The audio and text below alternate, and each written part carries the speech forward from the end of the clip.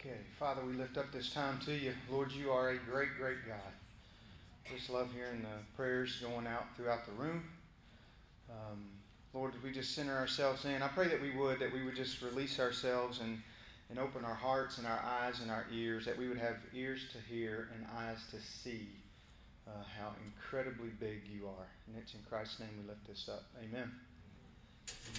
Hey, do you mind just turning that light on just for a second and then we'll flick it back off? I got to be able to see your little peepers. I got to see peepers, man. There you are. I feel like the room's over here. Here's where the lot of the room is. What's up, gang? Come on. Wake yourself up. Boom, boom, boom, boom, boom, boom. Yes, all right. Good. Hey, I want to tell you first and foremost, I want to thank you for how you live life. Here's what I mean. There's not too many people that would be as mobile as what you are. And we've been doing this for almost 7 years. That we've not allowed ourselves. Deb said it beautifully, and I hope she writes on it, and I'm going to steal just a little bit of her thunder. We've been talking about this over the past forever, in that, there's times when we'll say, why do more people not come? Why do more people not come to Refuge? And we'll ask ourselves that question a lot, quite honestly. And she had this beautiful illustration on it. And she said, it's like Thanksgiving. She said, she goes, when you go to Thanksgiving, what's the main deal? What's the turkey? Right? If there ain't no turkey, there's no Thanksgiving. And she said, but everybody gets caught up in the fixings. And for 7 years, all we've ever said is, we're going to give you Jesus. We've got no fixings. We're just going to give you Jesus. We're going to give you Jesus and Jesus alone. And we don't have any programs. We don't have any of the fixings. We're just giving you Jesus and letting you know that Jesus in you is the one that will guide you. And that's how we want to continue to encourage and empower. And so a lot of times people just want the fixings. Well, if you're listening at home, man, the only fixings that we got is Jesus. He will satisfy all the time. And so thank you for your willingness to live in the fact that all we're going to give you is Jesus. And that we're encouraging you to do the same thing in your home and at work and in the community. All right? So cool. You guys are warriors. You're freaking warriors. You remember growing up, any at all, that if you're out on the playground and someone would call you a name and, well, you just didn't like that name. You would say, yeah, and so is your mama. Or I'm rubber, you're glue. Everything you say to me bounces off me and sticks to you. You remember those days? Or the one that where it would be sticks and stones may break me, but the words they. What is that saying? Sticks and stones may break my bones, but names will never hurt me. See, there you go. That's a lie. That's a lie. It's the biggest lie ever. Tracy Lawrence got it figured out in that song I think I was singing. That just came up subconsciously. He's like, sticks and stones may break me, but the words you said just tore my heart in two. And that's the truth, right? But a lot of times, if you're anything like me, you try to pretend that they don't hurt. That they don't wound us. That they don't cause any pain whatsoever. And we just try to buck it up and move on through it. And so I'm here tonight and we say, man, let's just hook up with the guys that I believe were wounded deeply and started to learn how to heal in those wounds with one another. All right? So I want to go back to the resurrection. That's not a bad place to hang out all the time. And so we're going to go back there. And so the last time that we were chatting, we were looking at the triumphant entry. The tomb is now empty. And Mary is going back to the tomb. And she sees that it's empty. It's in John 20. This is the particular one that we're going to take a look at. And it's in John 20, and Mary goes. And I love the visual that some of the other Gospels give it. One of the other Gospels gives the fact that the angel came down and rolled the stone away and was sitting on it. Now, how cool an image would that be? I don't think angels smoke. But if he is so chilled out, he's so freaking chilled out that he's on the stone and he's like, our guy won. You're looking for I got one. Maybe, I don't know, angels smoke cigars, I don't know.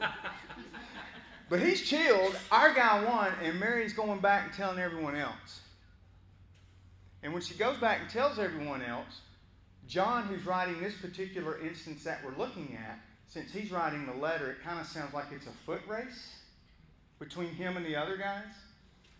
And so since you're writing the letter, you get to say that you kind of won the deal. So a lot of scholars think that when you read John, and if you read the words, the one Jesus loved, that they're referring to John. Now, gang, think about that. In your writing, do you write that about yourself? The one Jesus loved.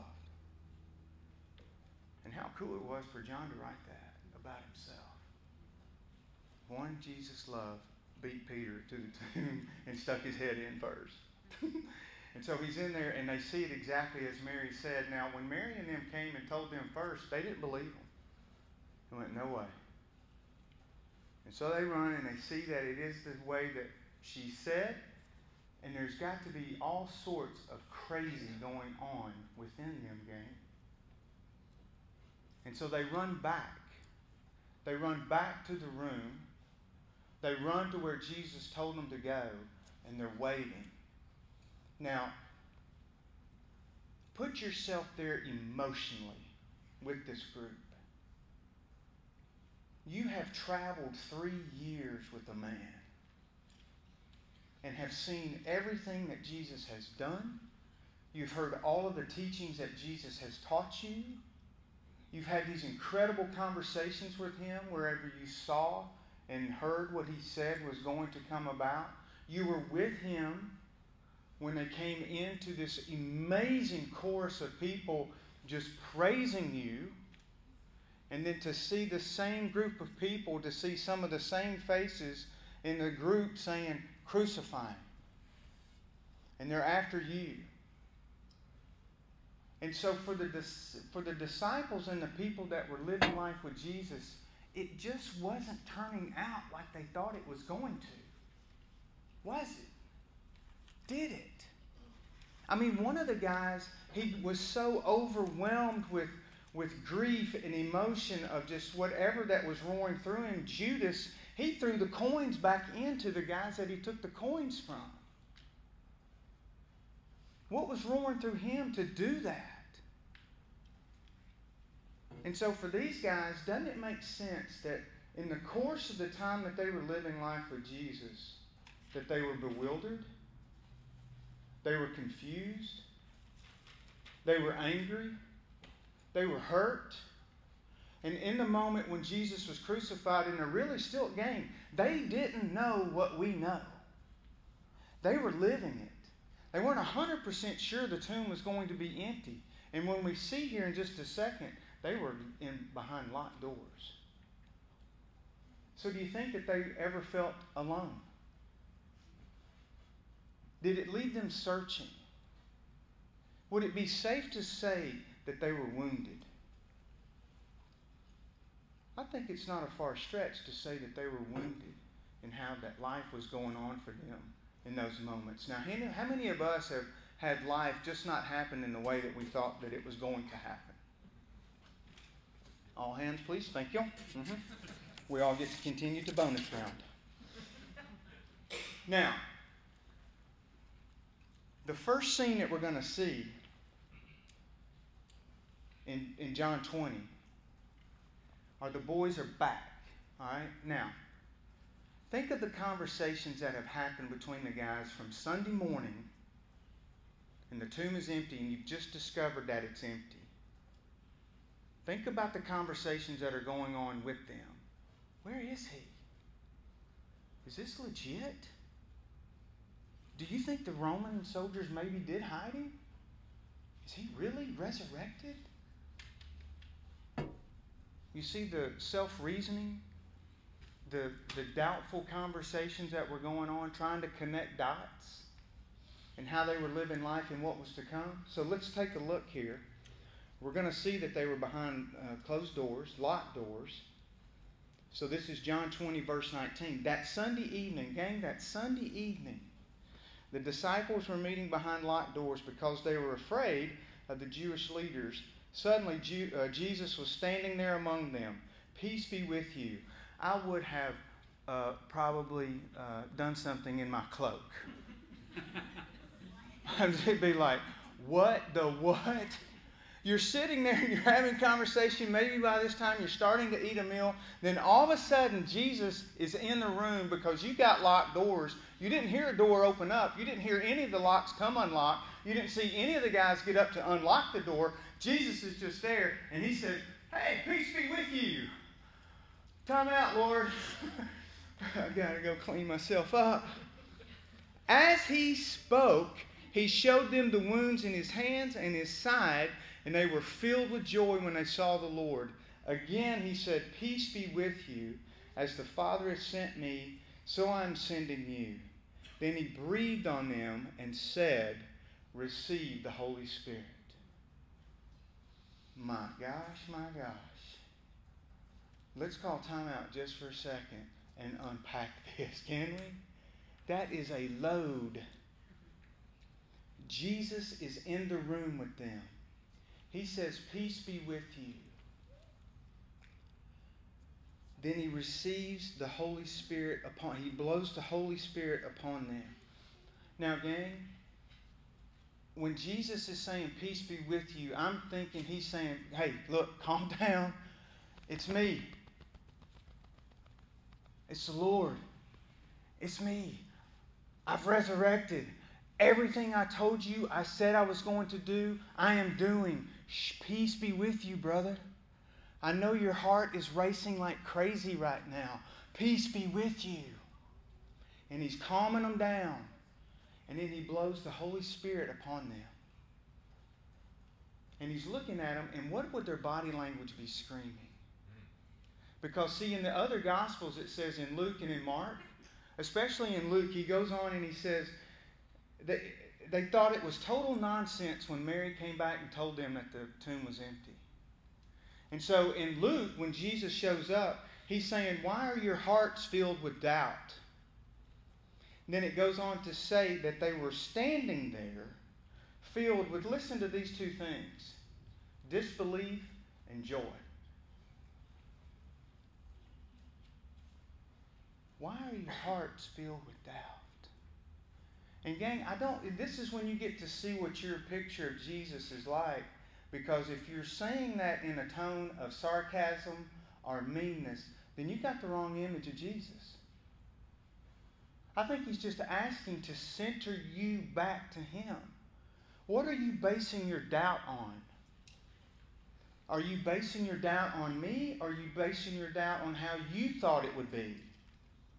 Because, see, I will not forsake you. I will not abandon you. I will not lead you astray. So the doubt can't be centered on me.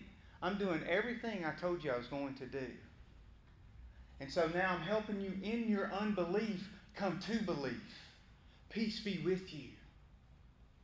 And so he goes on, and man, the guys are just having this incredibly questioning. Now, real quick, who is famous for doubting? Poor old Thomas. Poor old Thomas. Everybody just throws him under the bus. I'm going to get him out from underneath the bus. Because the other boys doubted too. We just saw that. It's in Luke. Jesus he asked, why are your hearts filled with it? But the thing about Thomas is that no one ever asked, where was he? See, he wasn't in that room because, see, when Thomas came back and you go on to read, the boys said, Thomas, you aren't going to believe this, brother. You aren't going to believe this, dude. And he goes, you're right, I don't. He confirmed that. He said, you're right, I don't believe that. And we're going, Thomas, come on, dude, it's us. What do you mean you don't believe? He goes, not unless I put my hands in his wounds. Now I go back, where was he? Was Thomas in his woundedness? Was Thomas in his pain? when Thomas in his bewilderment, Thomas in his feeling maybe alone, maybe Thomas in his searching, he just needed some time. Maybe he was back at the tomb. I don't know. Maybe he was like the old boys that we read in Emmaus that were on that road and they just said, deuces, we're out. And Jesus comes alongside and says, hey, where are you guys going? And these were disciples of Jesus as well. They weren't in the inner 12 or in the inner 11, but they had walked with Jesus, and they start telling, they said, we really thought that this was the Messiah. And Jesus opens their eyes at the end of the walk. And so where was Thomas? I don't know. Maybe he was just out contemplating, trying to gather himself on what in the heck is going on. But when he returns and the boys tell him, said, dude, you're not going to believe it. Thomas stood firm in it and he said, you're right, I don't. And I won't. Now, how many folks do we come across that are like that? Right? It's okay, gang. Here's a cat that lived with them for 3 years. Don't skip this by. How tight would these guys have been living that much life with one another than one of the people that you've lived life with for 3+ years? And he says, I don't believe you. And so in that moment, Thomas is just not trusting the source of who's delivering the message. He's confused. And so in that, gang, it's okay to allow others to be confused until Jesus opens their eyes and their heart. Theirs had already been opened. Theirs had already been wide awake. But remember, before, they weren't. Jesus asked them, why are you full of disbelief? Why are you full of doubt? And he opens them up. The disciples shared their joy with him. And Thomas said, not till I see him. Let's go down to that night. This is John 20, verse 26. This is 8 days later. 8 days later, the disciples were together again. And this time, Thomas was with them. I bet. He said, man, there's stuff happening when you guys, I'm not leaving you.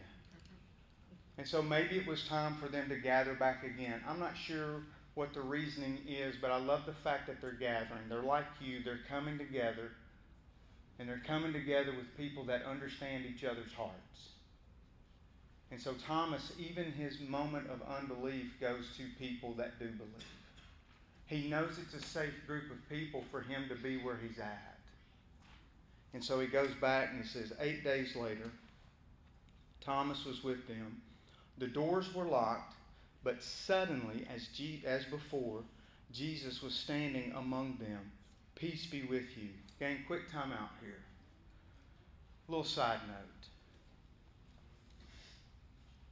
If anyone ever says to you, because you're a believer in Jesus, and you shouldn't have fear, you point to this verse and tell them to get out of your face in the very loving way that you know how to. That's the biggest bunch of baloney I've ever heard.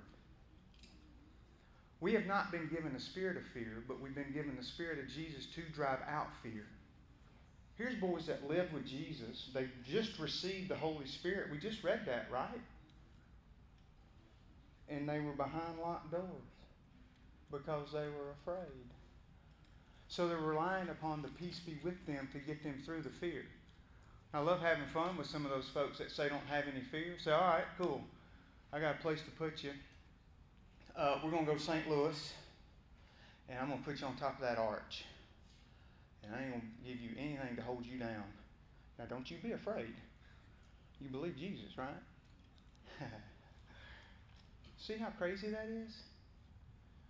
So the thing is that if there was no need for us to ever have the ability to lean in on Jesus to drive out the fear, He is the perfect love that drives out all fear. And so they recognize that. Then listen to what He says, verse 27. Jesus is in the room. Then He said to Thomas, can you imagine? Now, gang, it's 8 days later. They've been living life with one another. They're all together. and Jesus comes into the room like he did before. I believe the boys, when he came in that time, the boys were like, whoa! But Thomas's heart was just freaking beating to death. And I believe he was like these emojicons or whatever you call those things that are wide-eyed. I believe his eyebrows were on top of his head. He's like, what the what? He's now going, Peter, John, I know what you were talking about a while ago when you had to clean yourself up. I'm a mess. And he looks at him and he says, Thomas, put your finger here and look at my hands. Put your hand into the wound in my side. Don't be faithless any longer. Don't be unbelieving any longer. And gang, I love that image.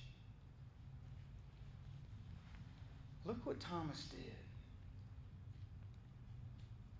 When he came back, I don't think it's a far stretch to fathom that Thomas, before the 8 days here, probably had maybe a conversation that looked like what we've had. He's trying to find out why everyone is saying that and he doesn't believe. He's going, dude, what happened that night? Did it really happen? Did Jesus really come in like you said he did? And I believe in John and his response, man, he would have said, Thomas, yes, man.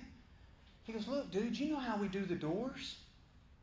He said, man, those doors were barricaded. They were locked. And all of a sudden, Jesus comes in. And he breathes the Holy Spirit on us, brother. I've never felt so alive. I've never been so afraid and still feel so alive. It was him. I want you to believe, but I can't make you believe, Thomas. And what I love about this image here, when Jesus walks in the room, Thomas, put your hands here in my wound. And I have read that and read that and read that and read that. By his stripes we are healed. By his stripes we are healed. Well, what's that mean, Bivo? I love the image that when Thomas put his hand in the wound of Jesus, Jesus beforehand stretched him out and himself out and said, I'm taking on all the wounds and the pain of the world. Bring it on. And he took it in. And so he's got one right there and he's saying, me too. Go ahead. Me too. Come on, Thomas. Me too. Start healing right here, son. I love you. Me too. And he took it all. And so that's how you decided to live life. You see, Thomas's healing came in the wound of Jesus. And Jesus was willing to bear his wound, and say, Thomas, come and get your healing, son. And so Thomas did what we've encouraged everyone to do. You see that he started getting his healing when he came back into community with others. He started living life back with the brothers that he had lived life with before. And so what we as a family here have done and continue to do is that we have been on purpose in living life with folks and showing them our wounds. We've been willing to, like the disciples, to share that when we've been bewildered, when we've been confused, when we've been angry, when we felt lonely, when we've been confused, when we've been searching. And we show our wound and say, me too. Because we're secure in the healing that we are finding as we place ourselves in the wound of Christ. There is life in the wound. I love this saying. This will be closing. Two things as we close. Is that a lot of times I've always heard this. There's life before Jesus and life after Jesus. That's not the case. There's life before Jesus, then there's life with Jesus. There's no after. It's always with. It's always with. It's always with. By his stripes we are healed. By His stripes we are healed. And the last thing I want to share with you. Gang, if we live life, and as you're living life with folks, if you're living life with someone that is trying to block out pain, wound, or hurt, if they're afraid of it, all of us are. No one wants to experience that, right? But if we go to great lengths to try to escape that, you've just choked off joy. I'm going to say it again. When you put the walls up to try to keep out pain and wounds, you've choked off joy. Remember, the disciples were sitting there in both disbelief and joy. Allow yourself to have your arms wide open like Christ and your heart showing it all the time. I'm not saying don't guard it. I'm saying keep it available. And keep it wide open for those to see your Me Too's. And let the people around you wounds start healing through yours, and vice versa. We got a lot of folks walking around that are wounded that no one knows. You're living life with them because they will not share it. You just hang in there until their eyes and their heart are opened up to the point to where they want to share. Then you can put the Me Too on it. Okay? All right. Father, we love you. We thank you for who you are. I thank you for a community of people that understand and know what it looks and feels like to have peace with us. Lord, thank you for joy. Thank you for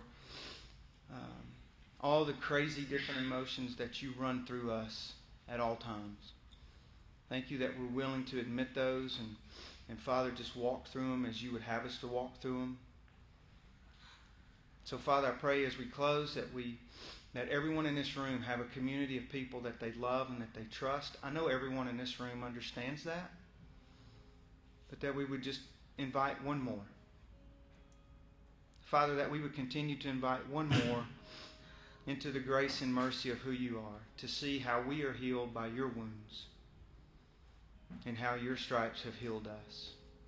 Lord, we love you and we thank you for the empty tomb, and it's in Christ's name that we pray. Amen.